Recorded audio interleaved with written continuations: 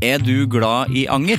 Gjennom Acast sitt supportersystem kan du vise din støtte til meg. Det selvfølgelig helt opp til deg hvor mye du ønsker å bidra med. Klikk på lenken I podcastbeskrivelsen for å støtte podcasten. I'm Sandra, and I'm just the professional your small business was looking for. But you didn't hire me because you didn't use LinkedIn Jobs. LinkedIn has professionals you can't find anywhere else, including those who aren't actively looking for a new job, but might be open to the perfect role, like me. In a given month, over 70% of LinkedIn users don't visit other leading job sites. So if you're not looking on LinkedIn, you'll miss out on great candidates, like Sandra. Start hiring professionals like a professional. Post your free job on linkedin.com/achieve today. Planning for your next trip? Elevate your travel style with Quince. Quince has all the jet-setting essentials you'll want for your next getaway, like European linen, premium luggage options, buttery soft Italian leather bags, and so much more. And it's all priced at 50 to 80% less than similar brands. Plus, Quince only works with factories that use safe and ethical manufacturing practices. Pack your bags with high-quality essentials you'll be wearing for vacations to come with Quince. Go to quince.com/trip for free shipping and 365-day returns.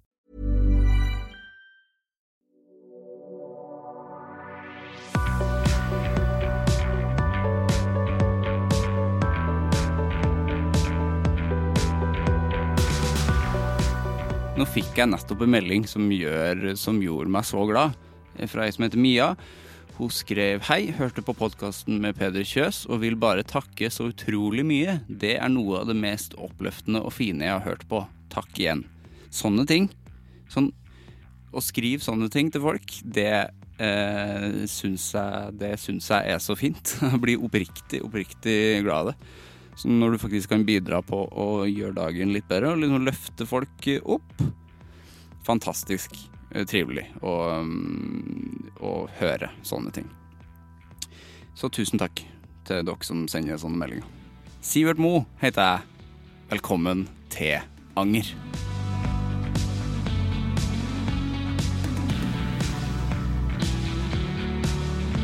Petter Normann Dille gjest I Anger I dag. Petter prest I den norske kirke og har med sitt nydelige vesen og ekstremt gode sosiale mediemuskler vist at presteyrket ikke bare svart-hvitt. Petter mener anger har noe for seg så lenge du ikke setter deg fast I det sporet, men bruker det som et verktøy for å komme deg videre. Vi snakker blant annet om forskjellen på å nå ut til folk I dag kontra da Petter var 14 og måtte mase seg til en jobb I lokalradio. Om våres litt rasistiske bilde av Jesus, om at det viktigste å vise engasjement, at dem som skammer seg mest kanskje burde ha skammet seg minst, og en god del om oblat. Nå starter vi!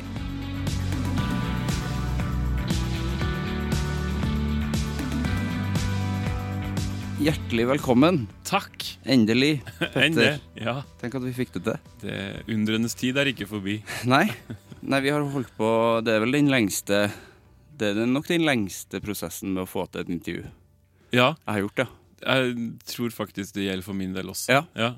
Men vi har liksom ikke gitt oss heller. Nei, jeg synes vi har vært ganske standhaftig. Ja. Det klart, hvis det hadde vært snakk om at vi skulle ta en kaffe for å bli litt bedre kjent, eller noe sånt, så ville jeg kanskje ha tatt hint at bare... Ok, han kanskje ikke så interessert. Han har ikke så lyst til å bli kjent, nei. Nei, det var liksom god intensjon, men ja. Nei. Holdt på et halvt år med å få til en kaffe. Ja, vi runder jo et år snart, tror jeg. Ja, det tror jeg faktisk. Ja, nei, men nå sitter vi her da. Vi her. Ja. Du sa jo at det var nok på et tidspunkt du sa at det tydelig at Gud vil ikke. At det her hvis Gud på en måte skulle begynt å engasjere seg I podcastverdenen sånn, og rundt teknikken og sånne ting, så tenker jeg at dette kunne ha vært et tegn da. Absolutt. Men, da hadde jeg jo begynt å tro hvis det hadde vært hans fortjeneste det her. Ja. Nei, jeg tror kanskje jeg går ikke rundt og tror på liksom, den type tegn for da kan det jo hende at liksom, Gud bare ville gi oss en ekstra utfordring så at det virkelig var på en måte verdt det når vi endelig møttes eller kanskje det var det andre ting vi skulle ha fokus på.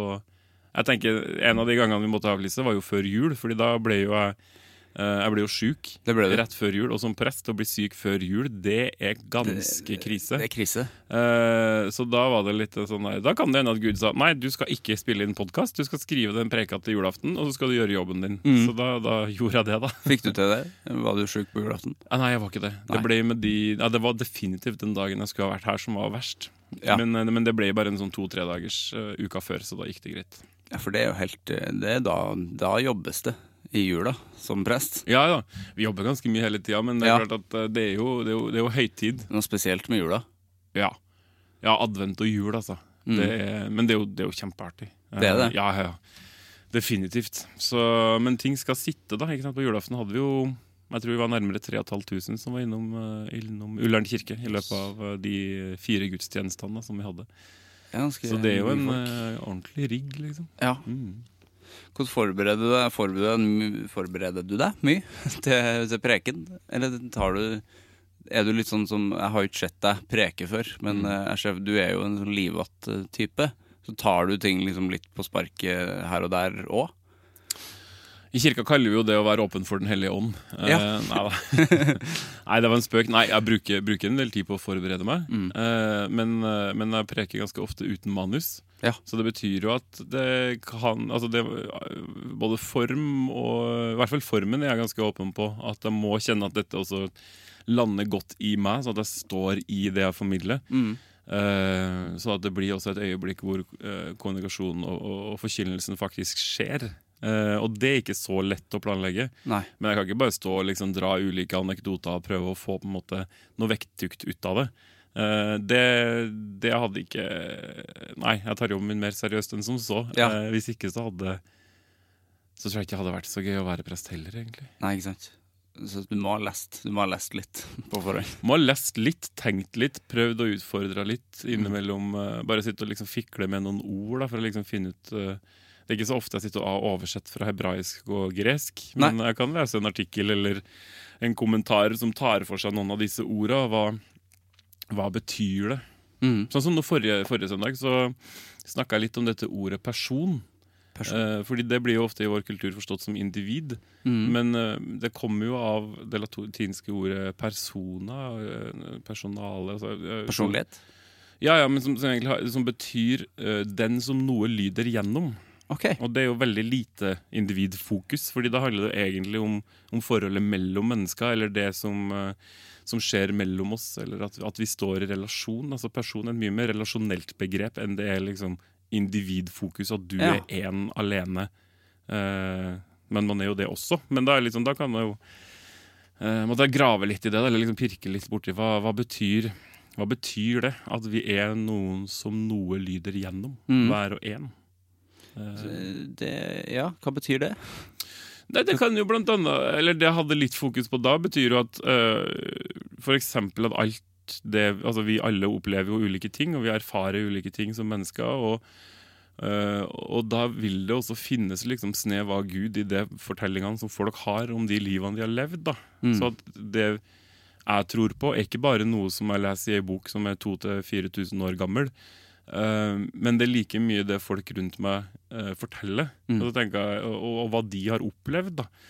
Så dette, jeg husker ikke, jeg leste også den boka til Matilda Gustafsson, DN-journalisten som avslørte han kulturprofilen i Sverige rundt MeToo, og jeg tenker at for eksempel der så skjer det også noe i den bevegelsen, i MeToo-bevegelsen, som er veldig fascinerende i forhold til hvordan vi forstår oss selv som mennesker.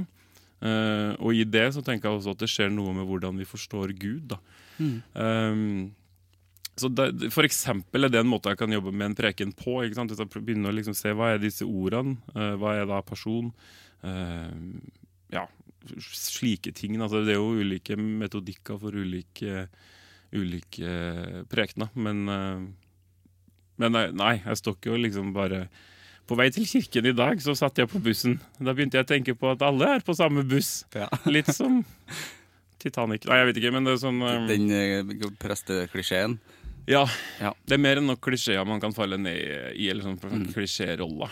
Men jeg prøver å holde meg unna den på vei til kirken. Det finnes fortsatt prester som gjør det, eller er det bare noe man har hørt i Fleksnes? Jeg føler at det er Fleksnes som har startet det. Ja, jeg husker ikke om det er Fleksnes, eller så må det ha vært KLM, eller, men det er noe der, det er lørdagsunderholdning på 80-tallet. Ja. Jeg har liksom aldri hørt en ordentlig prest faktisk si det. Nei, men nå ble vi jo advart mot det på studiet. Du blir det, ja. Ja, så det er ikke så men det er jo... Det er kult da, hvis det er Trond Kirkevåg og co. som har formet det. Ja. Men fikk ikke de fjernet de, eller er det myte, at de fikk fjernet de hvite greiene som dere hadde rundt halsen? Ja. Prestekragen. Prestekragen, ja. Pipekragen, som de fortsatt har i Danmark. Ja, de har den. Nei, jeg vet ikke, var det de som fikk fjernet den? Men det skjedde jo cirka samtidig. Ja, det var jo på typ rundt 1980. Det er mulig det, for de drev jo og kastet den med sånn ringspill og kødda veldig mye med det. Og da ble jo folk sur. Ja, men da ville de jo heller ha liksom lagt ned NRK enn å fjerne pipekragen. Kanskje det, ja. Nei, jeg vet ikke. Nei, jeg tipper at det var noe som var... Altså, vi har jo gått tilbake til noe som er enda mer tradisjonelt, da, med disse hvite prestekjolene og disse stolene, altså det som kan ligne på skjerf eller sånn der bånd. De er fine. Jeg liker dem veldig godt. Ja, de er fine. Men de stammer jo faktisk fra oldtidens Egypt, tror jeg det. Ja. Eller ikke oldtiden, men altså de første prestene som holdt til der. Som hadde tørklær som hang på skuldra, som de måtte tørke seg med, fordi de hadde utegudstjeneste i sola i Sahara. Ikke sant, da må det tørkes. Og dette er et sånn klassisk eksempel på hvor jeg lurer på, har jeg blitt lurt nå, eller stemmer det? Nei, jeg tror det faktisk stemmer, altså, at det er der det kommer fra. Så har vi har jo ikke så mye bruk for å tørke svette av panna, for så vidt, her oppe. Men de er fine. Ikke sant? De fleste tingene jeg sier, har jeg den tanken at nå har jeg vært lurt. Ja. Som med det KLM-greiene, sånn der, jeg har hørt det en gang, og da tror jeg det er sant. Jeg vet ikke, jeg trenger kanskje bare å ha hørt liksom, jeg kunne bare gjort den koblingen i hodet mitt, at de kødda med pipekragen, derfor forsvant de fra norske prester. Ja. Altså, den koblingen trenger bare å skje i mitt hode, så kan det være en etablert sannhet. Jeg håper det er sant, for jeg synes det er en god historie, hvis de liksom klarte å avvikle pipekragen. Synes du pipekragen er fin? Jeg synes den er litt fin. Den er jo ganske stilig. Ja, for da hadde de jo bare svart. Ja, jeg husker ikke hva den heter, men det var liksom en svart kjole og bare hvit krage da. Ja. Så det er jo spennende når man går på gudstjeneste i Danmark, så bruker jeg jo det fremdeles. Litt kjedelig, eller? Ja, det er jo kjekt med uniform da. Jeg tenker jo sånn, nei, jeg synes det er fint. Vi har jo muligheter da vi har ulike farger på disse stolene, ikke sant? Vi har jo både rød, grønn, hvit og lilla. Alt ettersom hvilken seremoni det er. Gravferd er jo lilla, og bryllup er hvit. Men så er det også ulike årstider eller ulike kirkeårsfaser. Sånn som fasten da, som er lilla på grunn av at det er en sånn ventefarge. Jeg synes jeg ser deg mest i den lilla. Er det favoritten? Nei. Det må jo være fordi altså, da er det jo så vel at jeg tar mest selfies i gravferd, skal jeg si, men det hørtes jo veldig pussig ut. Nei, men det må... I høvet mitt så ser det lilla ut når du har den greia på. Ja, det er jo den grønne vi bruker mest egentlig. Ja. Fordi den varer helt fra etter pinse og frem til advent, så den går jo fra juni til slutten av november. Ja. Kanskje jeg ser farga feil? Kanskje du ser... Ja, men da vil det kan ikke bare være at du ser stola fargen feil. Da vil du ha sett alle andre lille ting. Nei, det er en spesiell type fargeblindhet. Kun stola. Du skjønner hvilke farge Tinky Winky har, men ikke hvilke stola har på. Han er lilla. Han er det, sant? Ja, han er det. Nice. Ja, men du, hvordan går det med deg? Nå er vi her, faktisk. Ja, det er det jeg tenker på. Ja. Jeg har forberedt meg i et år til å sitte her. Jeg synes jo egentlig det er veldig rart, for jeg føler jo egentlig at vi burde ha møttes for veldig, veldig lenge siden. Fordi at jeg og du, vi har ikke møttes på ordentlig, vi. Nei, jeg tror ikke vi har det. Heller ikke det. Nei. For jeg gikk jo rett i klem for at jeg kjenner deg jo. Ja, jeg føler at jeg kjenner det. Ja. Og vi har jo ganske mange felles kjente, og vi kommer jo fra nesten samme plass. Absolutt. Otterøya og Overhalla. Ja, det er litt som om man kommer fra... I don't know, Bekkelaget og Bislett, liksom. Ja, det var litt for nærme, eller? Ja, for nærme. Jeg tenker mer sånn Lillestrøm og Oslo.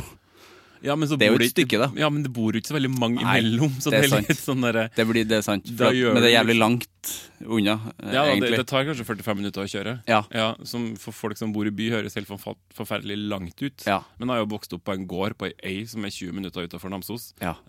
Og så har du jo vokst opp også cirka 20 minutter utenfor Namsos, bare i en annen retning. Ja, faktisk.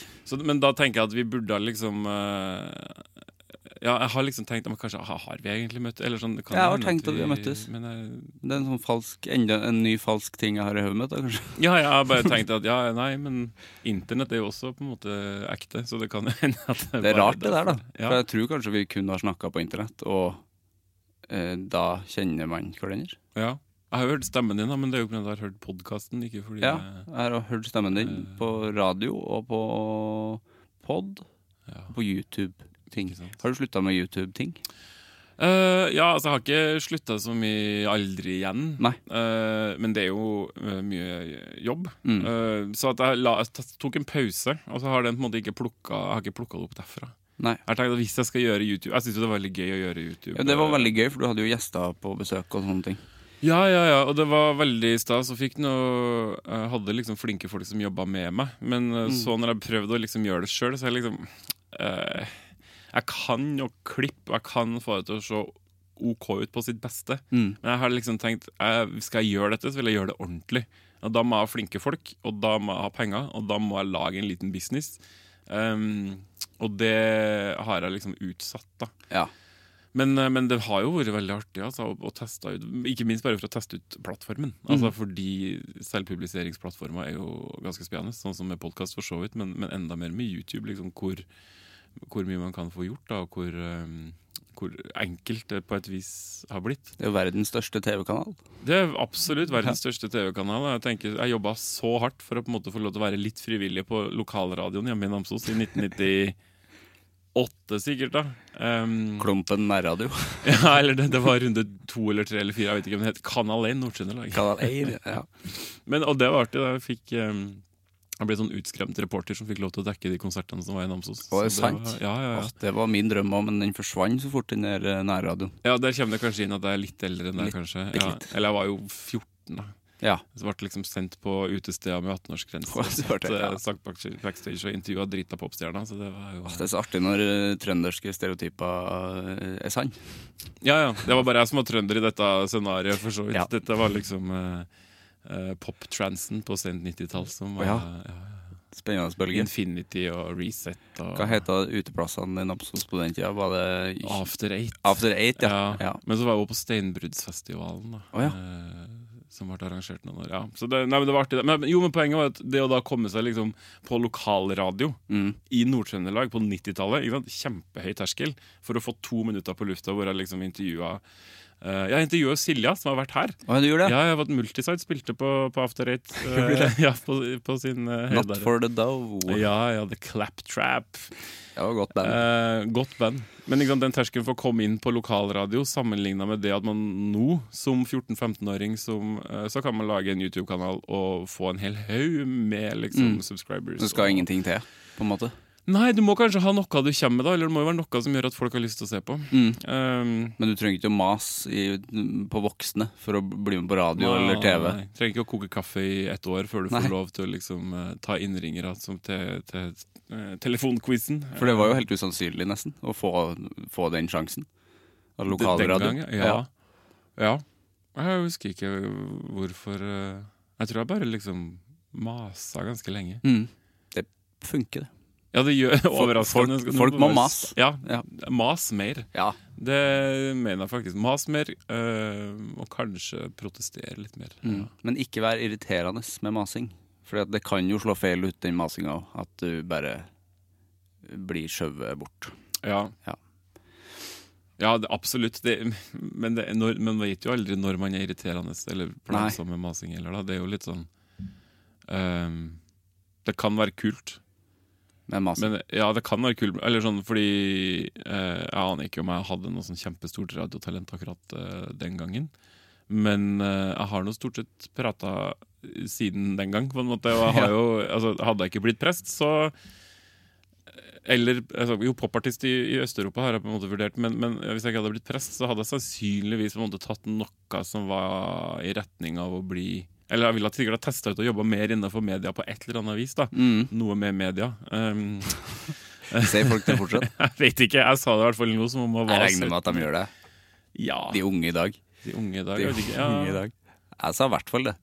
Jeg gikk jo media og kommunikasjon nå, som nå er nedlagt i Namsos. For lite folk som det var søkte for dit. lite folk, ja. Fordi jeg vurderte faktisk å begynne på videregående på nytt, fordi det kom når jeg begynte, altså når jeg gikk første året, så kom liksom nyheten, nå kommer media og kommunikasjon til men det var oppskrytt. Og det var det, ja. Det var halvveis lærere som lærte oss Photoshop og InDesign og sånn. Ja. Og så fikk vi film litt, men ja. Men du også sitter jo her i dag. Det sant, så takk til dere. Media og kommunikasjon Namsos. Ja. Nei, så det er kult. Altså, det var veldig gøy med YouTube. Men så tenker jeg jo også når en prest på nå er jeg jo 35 da, men da var jeg jo sånn 32-33 starter en YouTube-kanal, så er det jo ikke da fordi du er på en plattform så strømmer folk dit. Så jeg har sannsynligvis ikke Torshovs største YouTube-kanal en gang på en måte. Og det er jo helt greit, fordi det er jo noe som funker der. Og så har ikke jeg slått an i det store sånn kvantitetsmessig, og det lever jeg helt fint med. Ja, for du har ikke noe sånn mål når du startet det, at det er sånn, her skal bli svært. Nei, vi var mer opptatt av at vi ville være først. Ja, så jeg tenker at jeg tror vi liksom gjorde et par ting som ikke har gjort så mye i Norge før den tid. Vi kjørte jo i livesending på Facebook, og det er jo også 4 år siden. Ja, det var litt tidlig. Ja, interessant nok da hvor jeg selv ble intervjuet og med Else Kåss Furuseth som gjest. Jeg vet ikke om det høres kjent ut. Høres mulig noen har gjort det. Det er mulig noen har gjort det i ettertid. Det skrev du til meg også, gjorde du ikke? Jo, jeg bare så det. Jeg tenkte at dit burde jeg tror ikke jeg var i byen akkurat da, men det var bare Episode 100? Episode 100, ja, for meg var det jo kanskje episode 17 da. Så jeg ventet ikke så... Du fikk det til litt tidligere. Ja, det var mitt poeng der. Ja, det skjønner det. Nei, så har jeg aldri hatt noen plan om å bli størst. Eller det er sånn det kan man ikke si før man har blitt størst, tror jeg uansett for så vidt. Nei, og da sier man det også sikkert på den måten. Sånn, at man er veldig ydmyk på det at nå ble det svær, ja.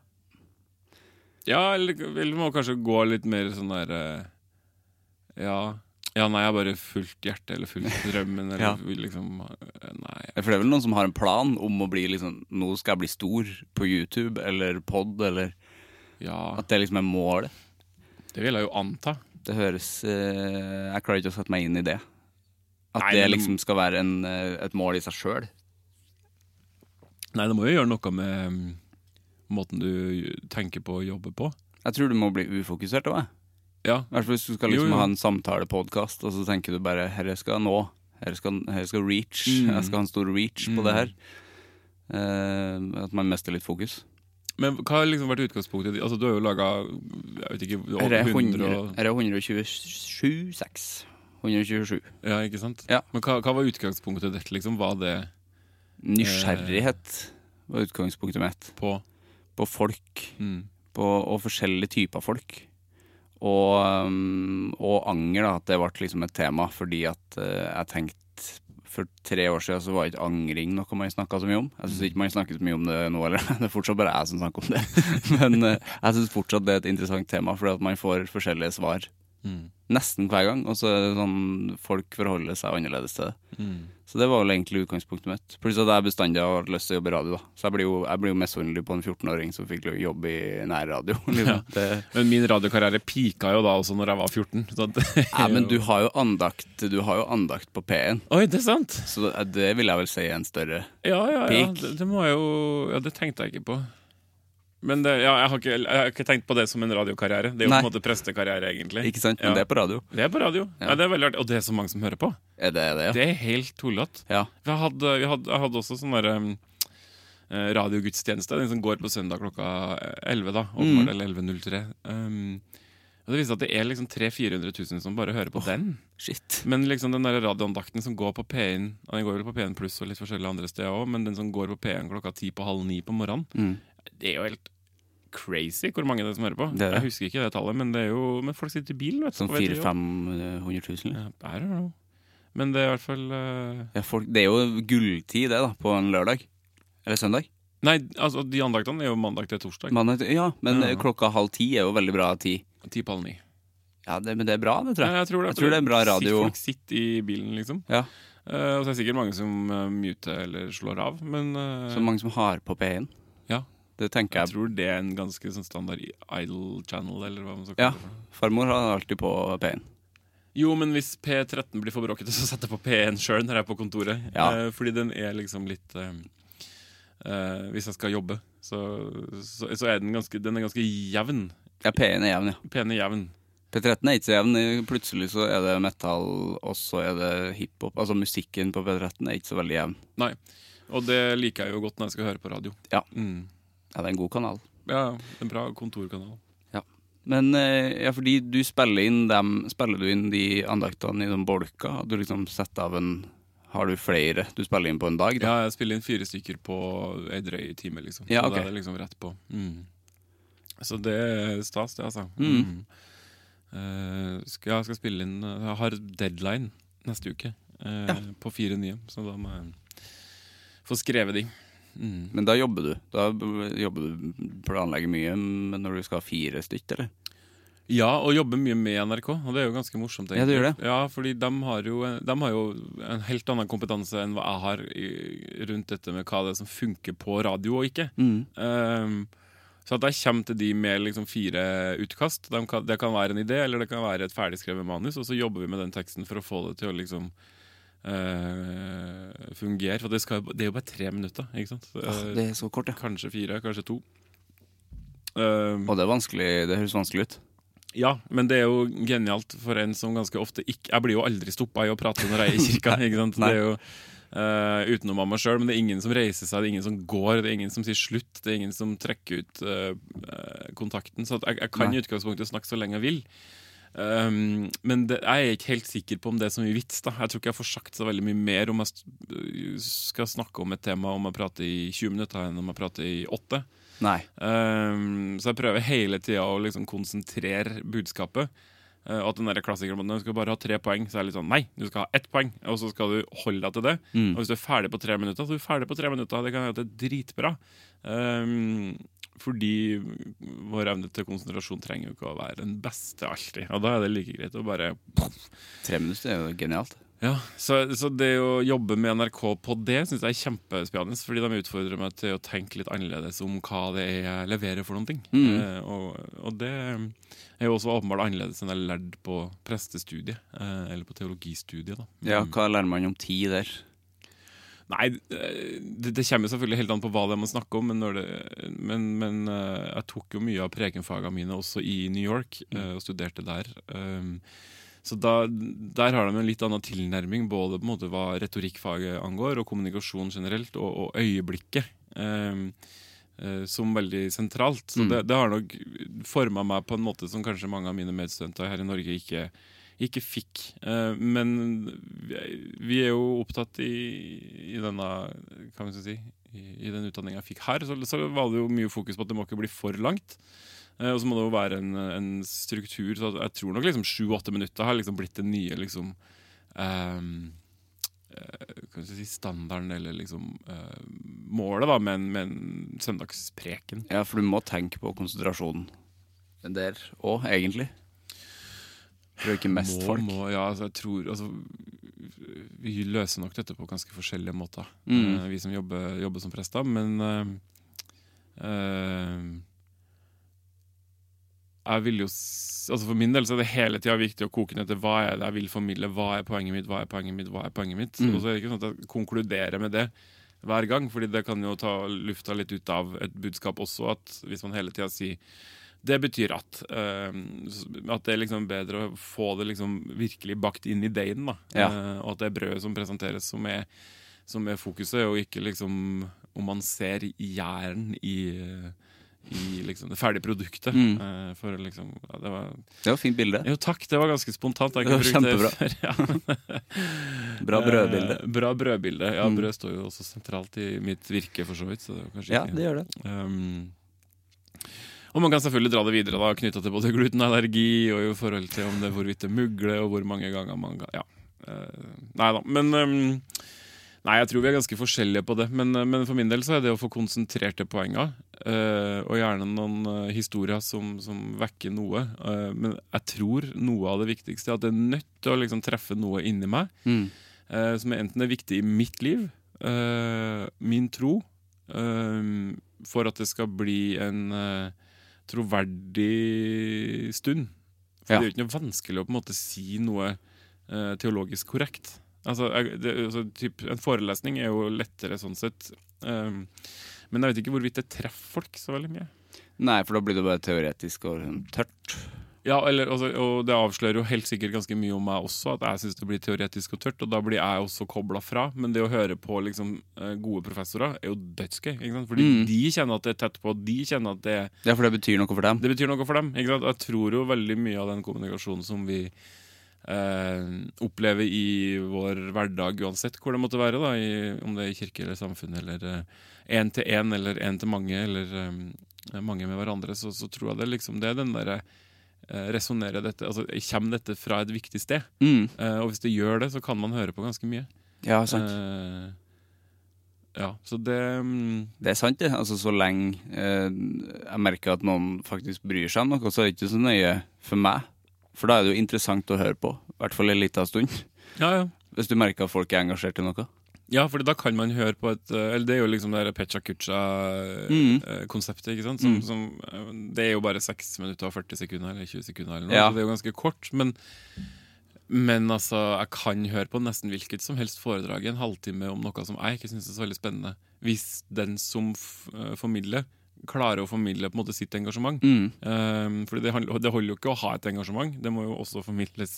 Og det holder jo ikke å bare formidle et engasjement, det må jo også ha en troverdighet. Så det er jo noe med den der, det er jo en helhet der. Det er sant, ja. Og den tror jeg vi løser på veldig forskjellige måter, og det er helt greit. Men der er konsentrasjon viktig for min del. Altså, da er den konsentrerte formen viktig, at liksom budskapet blir noe jeg kan smelle i veggen og si der, dette, sånn smell deigen i ovnen. Det var mest smøre brød utover veggen. Ja, i veggen, ja. The bread writings on the wall. Ja, bread on the wall. Oblat lurer jeg litt på. Synes du, altså, er det meningen at det ikke skal smake noe av det? Altså, det er jo ikke smakstilsatt, da, for å si det sånn. Nei, for du kunne ha hatt noe sour cream og håndliggen der, kunne man ikke. Ja, men det er ikke potetgull og dipp, da. Nei. Men har du prøvd det som det? Ja? Nei. Med holiday dip? Nei, jeg har ikke det. Nei.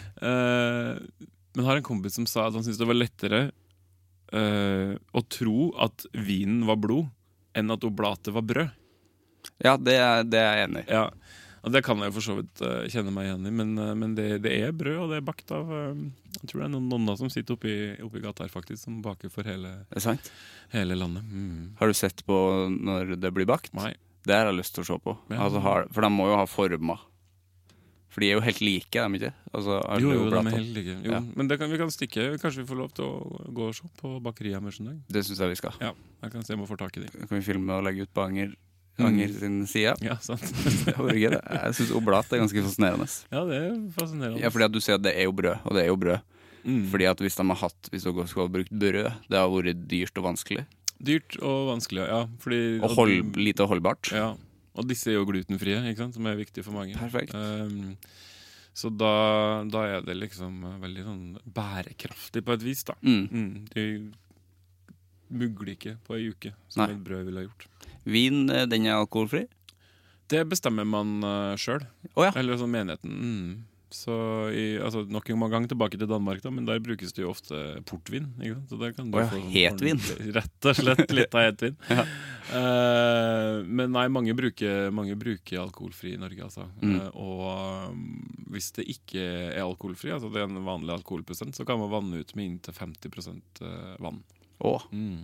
Ja, så det skal ikke være noe gøy. Du skal ikke ha det. Det er ikke derfor. Nei, altså veldig ofte dypper du uansett det brødet oppi den vinen. Ja. Så at du får jo ikke noe særlig på en måte rus av det. Nei, så det er ikke noe poeng egentlig at det er alkohol i det. Nei, for mange er det et poeng at det er alkohol i det. Ja. Fordi det var jo sannsynligvis det Jesus drakk, da. Så den første altså den teksten fra skjærtorsdag, hvor Jesus tar vin og deler med disiplene, så var det jo sannsynligvis alkohol i den. Ja, for det fantes vel ikke alkoholfri da?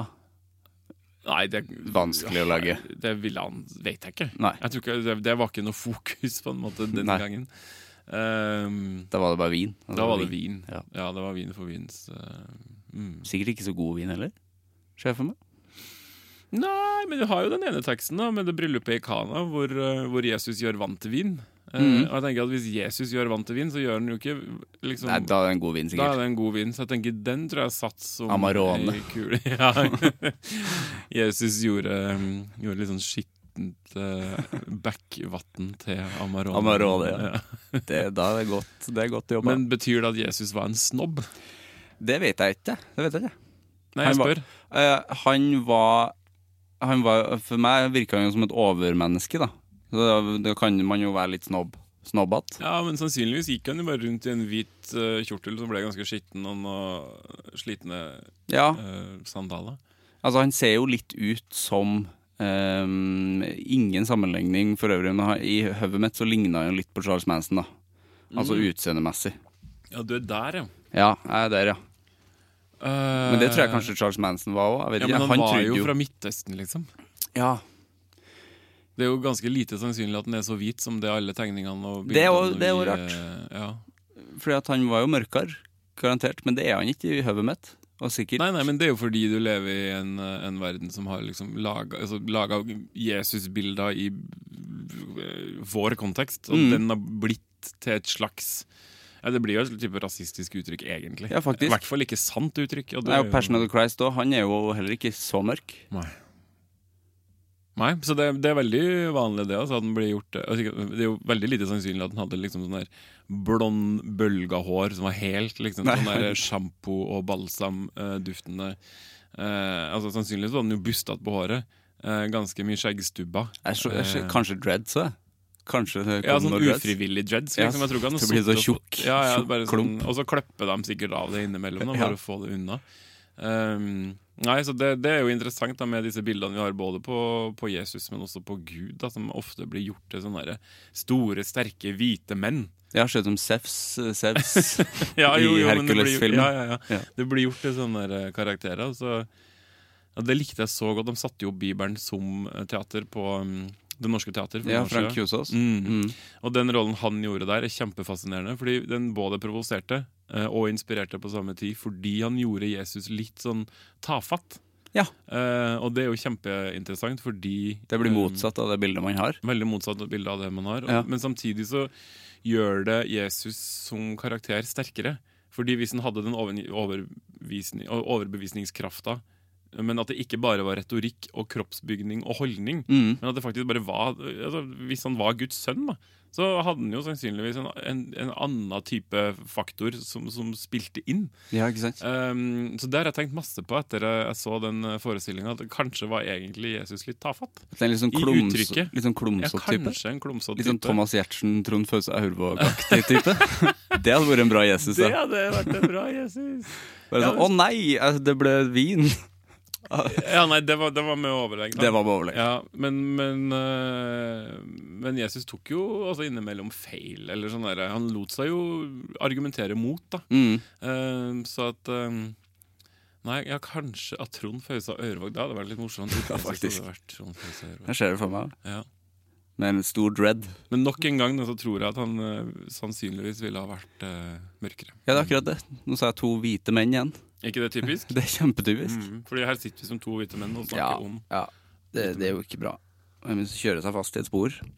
Vi må snakke litt om angring, vi. Ja. Hva er forholdet ditt til anger? Nei, det er... Hva skal jeg si, altså? Det er... Jeg tror jo at vi angrer på veldig mye som... Altså, jeg tror jo det kan være konstruktivt å ta seg selv i at det var ting man har sagt eller gjort eller stått for, var dumt.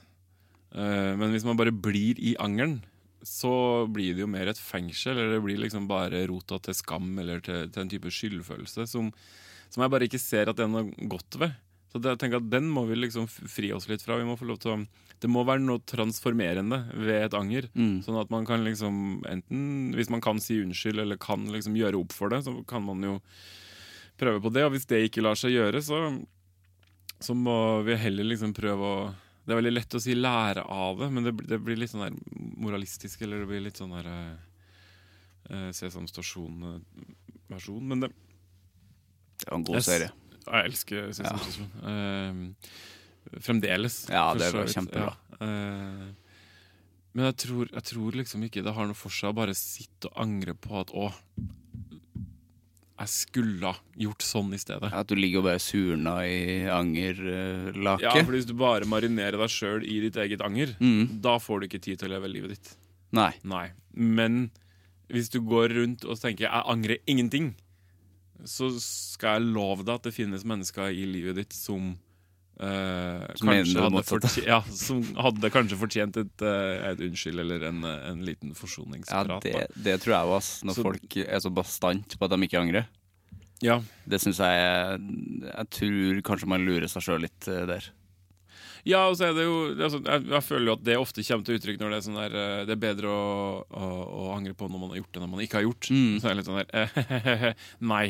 Ja, du kan godt si det knyttet til at du deltar i Paradise Hotel eller sånne ting. Det er sånn der, gjør hva du vil, det skal jeg ikke legge meg opp i. Men hvis vi ser på vår historie da, hva er det som har vært dumt, ikke sant? Så bare, det er veldig mye vi helst skulle ha hatt ugjort, både individuelt sannsynligvis og kollektivt. Og det tenker jeg at vi godt kan, men det er ikke noe vits at vi angrer på nå må jeg bare komme på et eller annet ja, ta Jesus da. Hvis vi liksom hadde tatt på oss liksom skylda, altså vi som menneskehet endte opp med å ta livet av Jesus, hvis fokuset mitt som press hadde vært på at det angrer jeg sånn på at vi gjorde, så har jo det null på en måte forløsende effekt. Da blir jo det bare en 2000 år gammel skyldfølelse som jeg bærer på. Og det har vært tung anger. Ja, og så lite forløsende da. Ja. Det ville ha vært mer fengslende enn frigjørende, så det tror jeg jo ikke er bra for folk. Eller for meg heller. Så da må jo heller målet være å finne ut hvordan går vi på en måte, hvordan tar vi med oss dette som en type erfaringspakke. Og knyttet til Jesus, da var egentlig et dårlig eksempel. Men da kom jo oppstandelsen 2 dager etterpå. Så kan man jo leve med den. Men jeg tror det man kan lære av Jesu lidelse på korset, er jo nettopp dette at i Jesu lidelse så finnes all verdens lidelse. Derfor så finnes det ikke liksom noe vondt i verden som vi ser da, om det liksom er barn i en flyktning eller om det er en skoleskyting i USA eller om det er unge mennesker sine selvmordstanker som de sitter med helt alene, så tenker jeg at det finnes ikke alle disse stedene er på en måte samlet i Jesu erfaring på korset, både ensomheten og sviket og angsten. Så at jeg tror vi liksom kan lære noe også av de situasjonene som har vært vonde, men en bare nekter på at det er det vonde som er det siste. Det er det jeg også tenker med anger, at ja, vi skal angre fordi vi gjør feil, det må vi forholde oss til, men vi er bare nødt til å finne veien på en måte gjennom angeren, ikke unngå den, men heller ikke bli den, men på en måte gjøre den til en type transformasjon da, hvis det gir mening. Det gir mening. Og det siste jeg vil er jo å dø angrende. Det synes jeg høres helt forferdelig ut. Hvis det er liksom det siste du gjør, jeg angrer, og så dør du. Det må man jo prøve å unngå, tenker jeg. Ja, absolutt. Ja, for jeg har liksom prøvd å tenke på hva er det jeg angrer på i mitt liv. Og ikke sant, jeg begynte jo ikke å studere før jeg var 20, altså jeg var jo gått opp i 20 år, så jeg var jo ikke ferdig utdannet før jeg var 32-33. Ja. Nei, for hvor mange år er det? Det er 6 år. Det er 6 år. Ja, og så tok jeg litt her og litt der, men jeg begynte liksom ikke før jeg var 26 da, sånn på teologistudiet sånn ordentlig.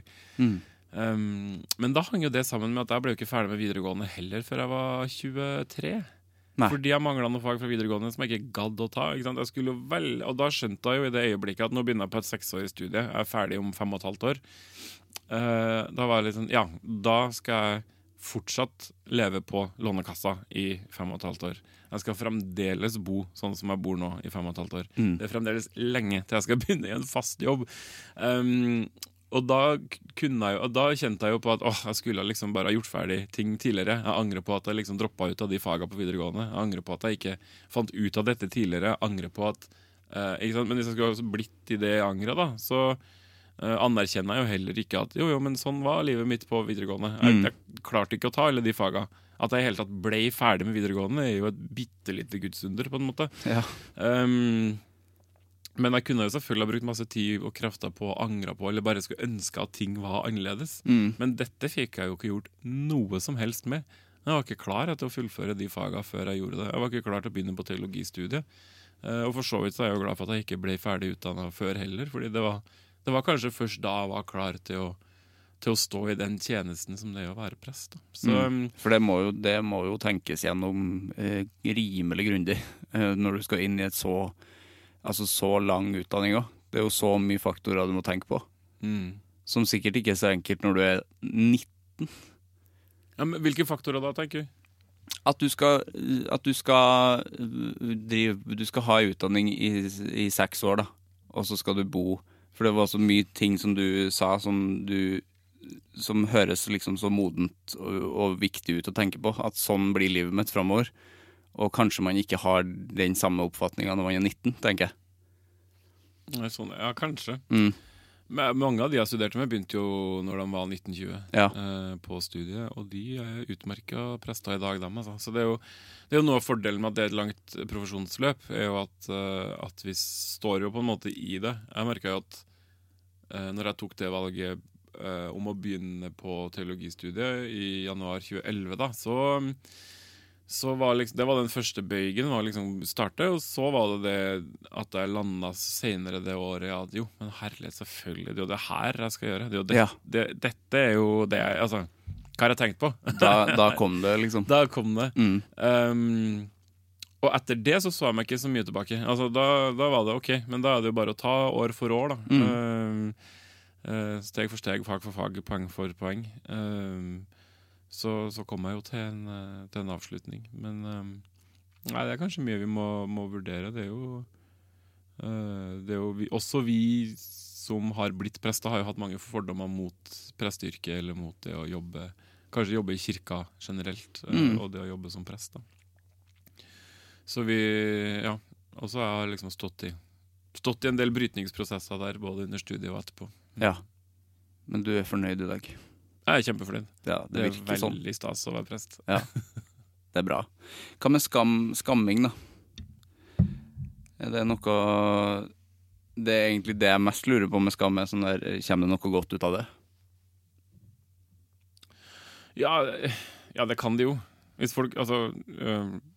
Hvis man kjenner på en skam fordi man ser på barneporno, så tenker jeg at den må du bare kjenne den er på. God. Hvis det kan føre til at du slutter med det, så tenker jeg eller sånn der, kjenn på den skammen, liksom. Det var utrolig godt eksempel. Takk. Men, jeg tror det er første gang det har kommet noe positivt svar på skam også, fordi de fleste tenker at det er bare negativt. Ja, men jeg tror jo også at den skammen men nok en gang så mener jeg at den skal heller som angeren, du skal ikke bare stå i den skammen. Nei, den skal ikke være altoppslukende. Nei, den også må bli en type prosess for å slutte, da. Det er et ledd, liksom. Ja. At man bruker det. Ja, eller en etappe, rett og slett. Men jeg tror jo dessverre at skam er noe som alt for mange føler på helt unødvendig. Og at det hele tiden er kanskje andre som burde hatt mer av det, og de som har mye av det, burde hatt mindre av det. Men jeg tenker liksom som en plattform for livet, så er skam helt håpløs. Men som et forsøk på kanskje ta noen grep, da. Nei, det er jo ekstremt å bruke barneporno, men man kan jo snakke om andre ting som hvis man har kan være vold, da. Vold kan det være, men det kan også bare være ting som rammer deg selv, da, ikke sant? Hvis du har et så dårlig kosthold at det går ut over helsa di, og du kjenner på en skam knyttet til det, så tenker jeg at det er helt greit. Nå er du god på ytterpunkt der. De eksemplene. Det var... for da er det jo en skam. Da kan jo skammen brukes. Ja, og ikke fordi du er tjukk, eller fordi andre har meninger om det, men hvis du liksom kjenner at... Kjenner at du er i dårlig form? Ja, eller hvis legen din sier at hvis du fortsetter sånn, så blir du maks 55 på en måte. Så jeg tenker at det... Men jeg synes jo ikke at folk skal liksom ha disse trollene levende inni seg, da, eller sånn der. Man kan ikke ende opp med at man bare skal unngå skammen. Nei. Folk skal frigjøres, liksom, fra skam, fra anger. Men det betyr ikke at de er bare negative. Jeg tror også det er noe helt sånn grunnleggende menneskelig i disse følelsene. Og lærdom i det? Ja. Ja, for det forteller oss jo noe om noe, kanskje. Men jeg tror bare veldig mange blir sittende alene med skammen. Mange blir sittende alene med angeren. Og får ikke prosessert det. Og da får den lov til å vokse. Og så blir det bare et monster. I stedet for at det liksom et kanskje et lite hint om at her har vi noe å jobbe med. Skal vi ta tak i dette? Ja. Hvem er det som kan tåle meg akkurat nå? Og så må man gå til den personen. Og for noen er jo det venner, for noen er det familien, noen er det fastlegen, for andre kan det være presten. Ikke sant? Så jeg tenker det vil alltid finnes noen som tåler deg med den angeren du har og med den skammen du har. Og så skal vi på en måte finne ut hvordan vi skal løse dette. Men jeg tror det er alt for mange som prøver å gjøre det alene, og som kanskje ikke får til det helt da. Jeg synes det var fint da. Jo. Nå har ikke jeg noe mer på hjertet. Jeg prøver å tenke om det er noe mer oblat-spørsmål jeg har. Jeg tror ikke jeg har det. 10 kjappe angerspørsmål. Jo, finnes det store oblater? Ja. Det gjør det. Det gjør det. Hvor store? Nei, de er jo... Som det popfiltret her? Ja, faktisk. Så stor? Ja, fordi da kan du liksom holde det opp. Det er jo som i CD-plater, liksom. Ja, det blir som en startkjeks, hvis du husker de. Jo, men den er enda bedre, fordi det du gjør... Fordi de har jo sånn der... Den er jo egentlig delt i 2. Ja, den er delt i 2, ja. Og det skal du også da gjøre med de store oblatene. Er at Perfekt. Når du innstifter nattverden, så kan du holde det opp, og så kan du knekke brødet. Ja, så bryter brød. Du bryter brødet, og så... altså, jeg knekker. Takk for at du korrigerer meg på det. Men du bryter brødet, og så ser man det. Ikke sant? For det er som en stor kirke som Ullern, da, hvor jeg jobber, ikke sant? Med plass til over 800 mennesker, og så står det den bitte lille 5-øringen over hodet. Og så bryter brød. Det blir litt for sketsjete. Det er ingen som ser. Ingen som ser det, og folk skjønner hva det gjør, men det ser liksom bare ut som jeg står og gjør et eller annet sånn lille Petter Edderkopp-greier alene, helt borte ved alteret. Ja. Men da har man sånne store oblater, da, sånn litt som i startkjeks, bare tynnere, som man kan knekke. Jeg er så fornøyd for at jeg kom på at det er startkjeks, for det tror jeg ikke jeg har sett på veldig mange år. Nei, det var kjempefast. Men jeg tror det finnes, altså. Ja, farmor hadde det, men jeg skjønner ikke hva man brukte på det. For det smakte jo ingenting. Litt som en oblat. Ja. Det var litt samme konsistens også. Sånn liksom, ja, men litt tjukkere og litt... Litt tjukkere, ja. Men litt sånn pappigt. Pappigt. Jo, men det var vel litt sånn tidlig ost- og kjeks-fasen, eller? Eller kanskje det er bra... Nei, kanskje du kan smøre noe greier på, ja. Ja, du kan alltid smøre Bri og på. start. Det blir det i kveld. Snakkas. Yes, du, det var utrolig trivelig å prate med deg. Ja, i like måte. Jeg skjønner fortsatt ikke at vi fikk det til. Nei, det er helt vilt. Ja, jeg er ordløs. Men du må ikke være helt ordløs, for jeg har et siste spørsmål. Hvem synes du jeg skal snakke med en annen gang? I Angerns hus. I Angerns hus. Har du hatt besøk av Ragnhild Holmås? Nei, det navnet har jeg ikke hørt før, heller. Nei, hun driver den der Instagram-kontoen som heter Ser ikke syk ut. Ja, er det hun, ja? Ja, hun synes jeg faktisk du burde hatt innom. Det hun vet av.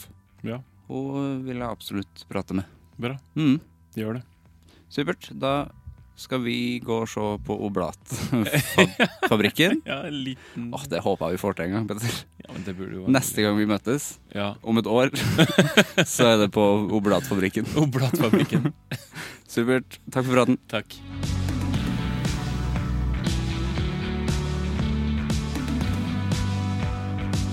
Det var Petter og meg. Utrolig trivelig at vi endelig fikk det til. Altså, det tok så lang tid å få til den praten der, men det gikk til slutt, og det ble utrolig bra. For en fin fyr.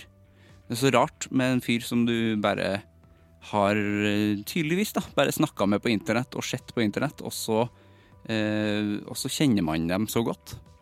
Det er jo, som vi snakket om i forrige uke, og det er en positiv ting med internett. Det er virkelig positivt. Virkelig positivt.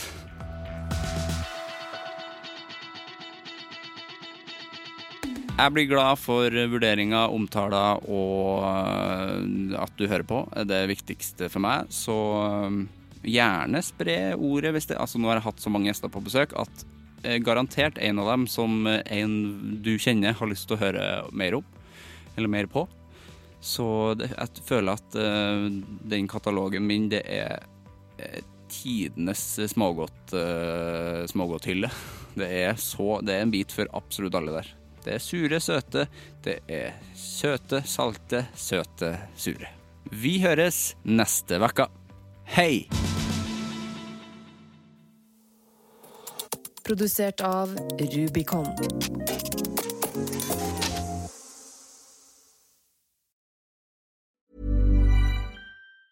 Planning for your next trip? Elevate your travel style with Quince. Quince has all the jet-setting essentials you'll want for your next getaway, like European linen, premium luggage options, buttery soft Italian leather bags, and so much more. And is all priced at 50 to 80% less than similar brands. Plus, Quince only works with factories that use safe and ethical manufacturing practices. Pack your bags with high-quality essentials you'll be wearing for vacations to come with Quince. Go to quince.com/pack for free shipping and 365-day returns. Hold up. What was that? Boring. No flavor. That was as bad as those leftovers you ate all week. Keke Palmer here, and it's time to say hello to something fresh and guilt-free. Hello Fresh. Jazz up dinner with pecan-crusted chicken or garlic butter shrimp scampi. Now that's music to my mouth. Hello Fresh. Let's get this dinner party started. Discover all the delicious possibilities at hellofresh.com.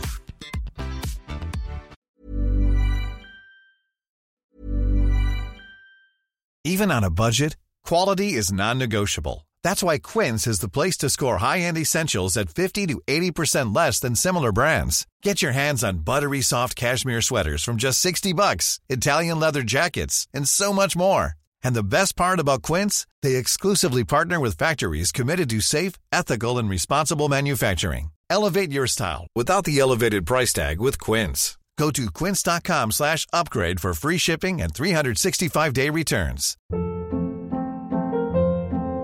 Hold up. What was that? Boring. No flavor. That was as bad as those leftovers you ate all week. Keke Palmer here, and it's time to say hello to something fresh and guilt-free. Hello Fresh. Jazz up dinner with pecan-crusted chicken or garlic butter shrimp scampi. Now that's music to my mouth. Hello Fresh. Let's get this dinner party started. Discover all the delicious possibilities at hellofresh.com.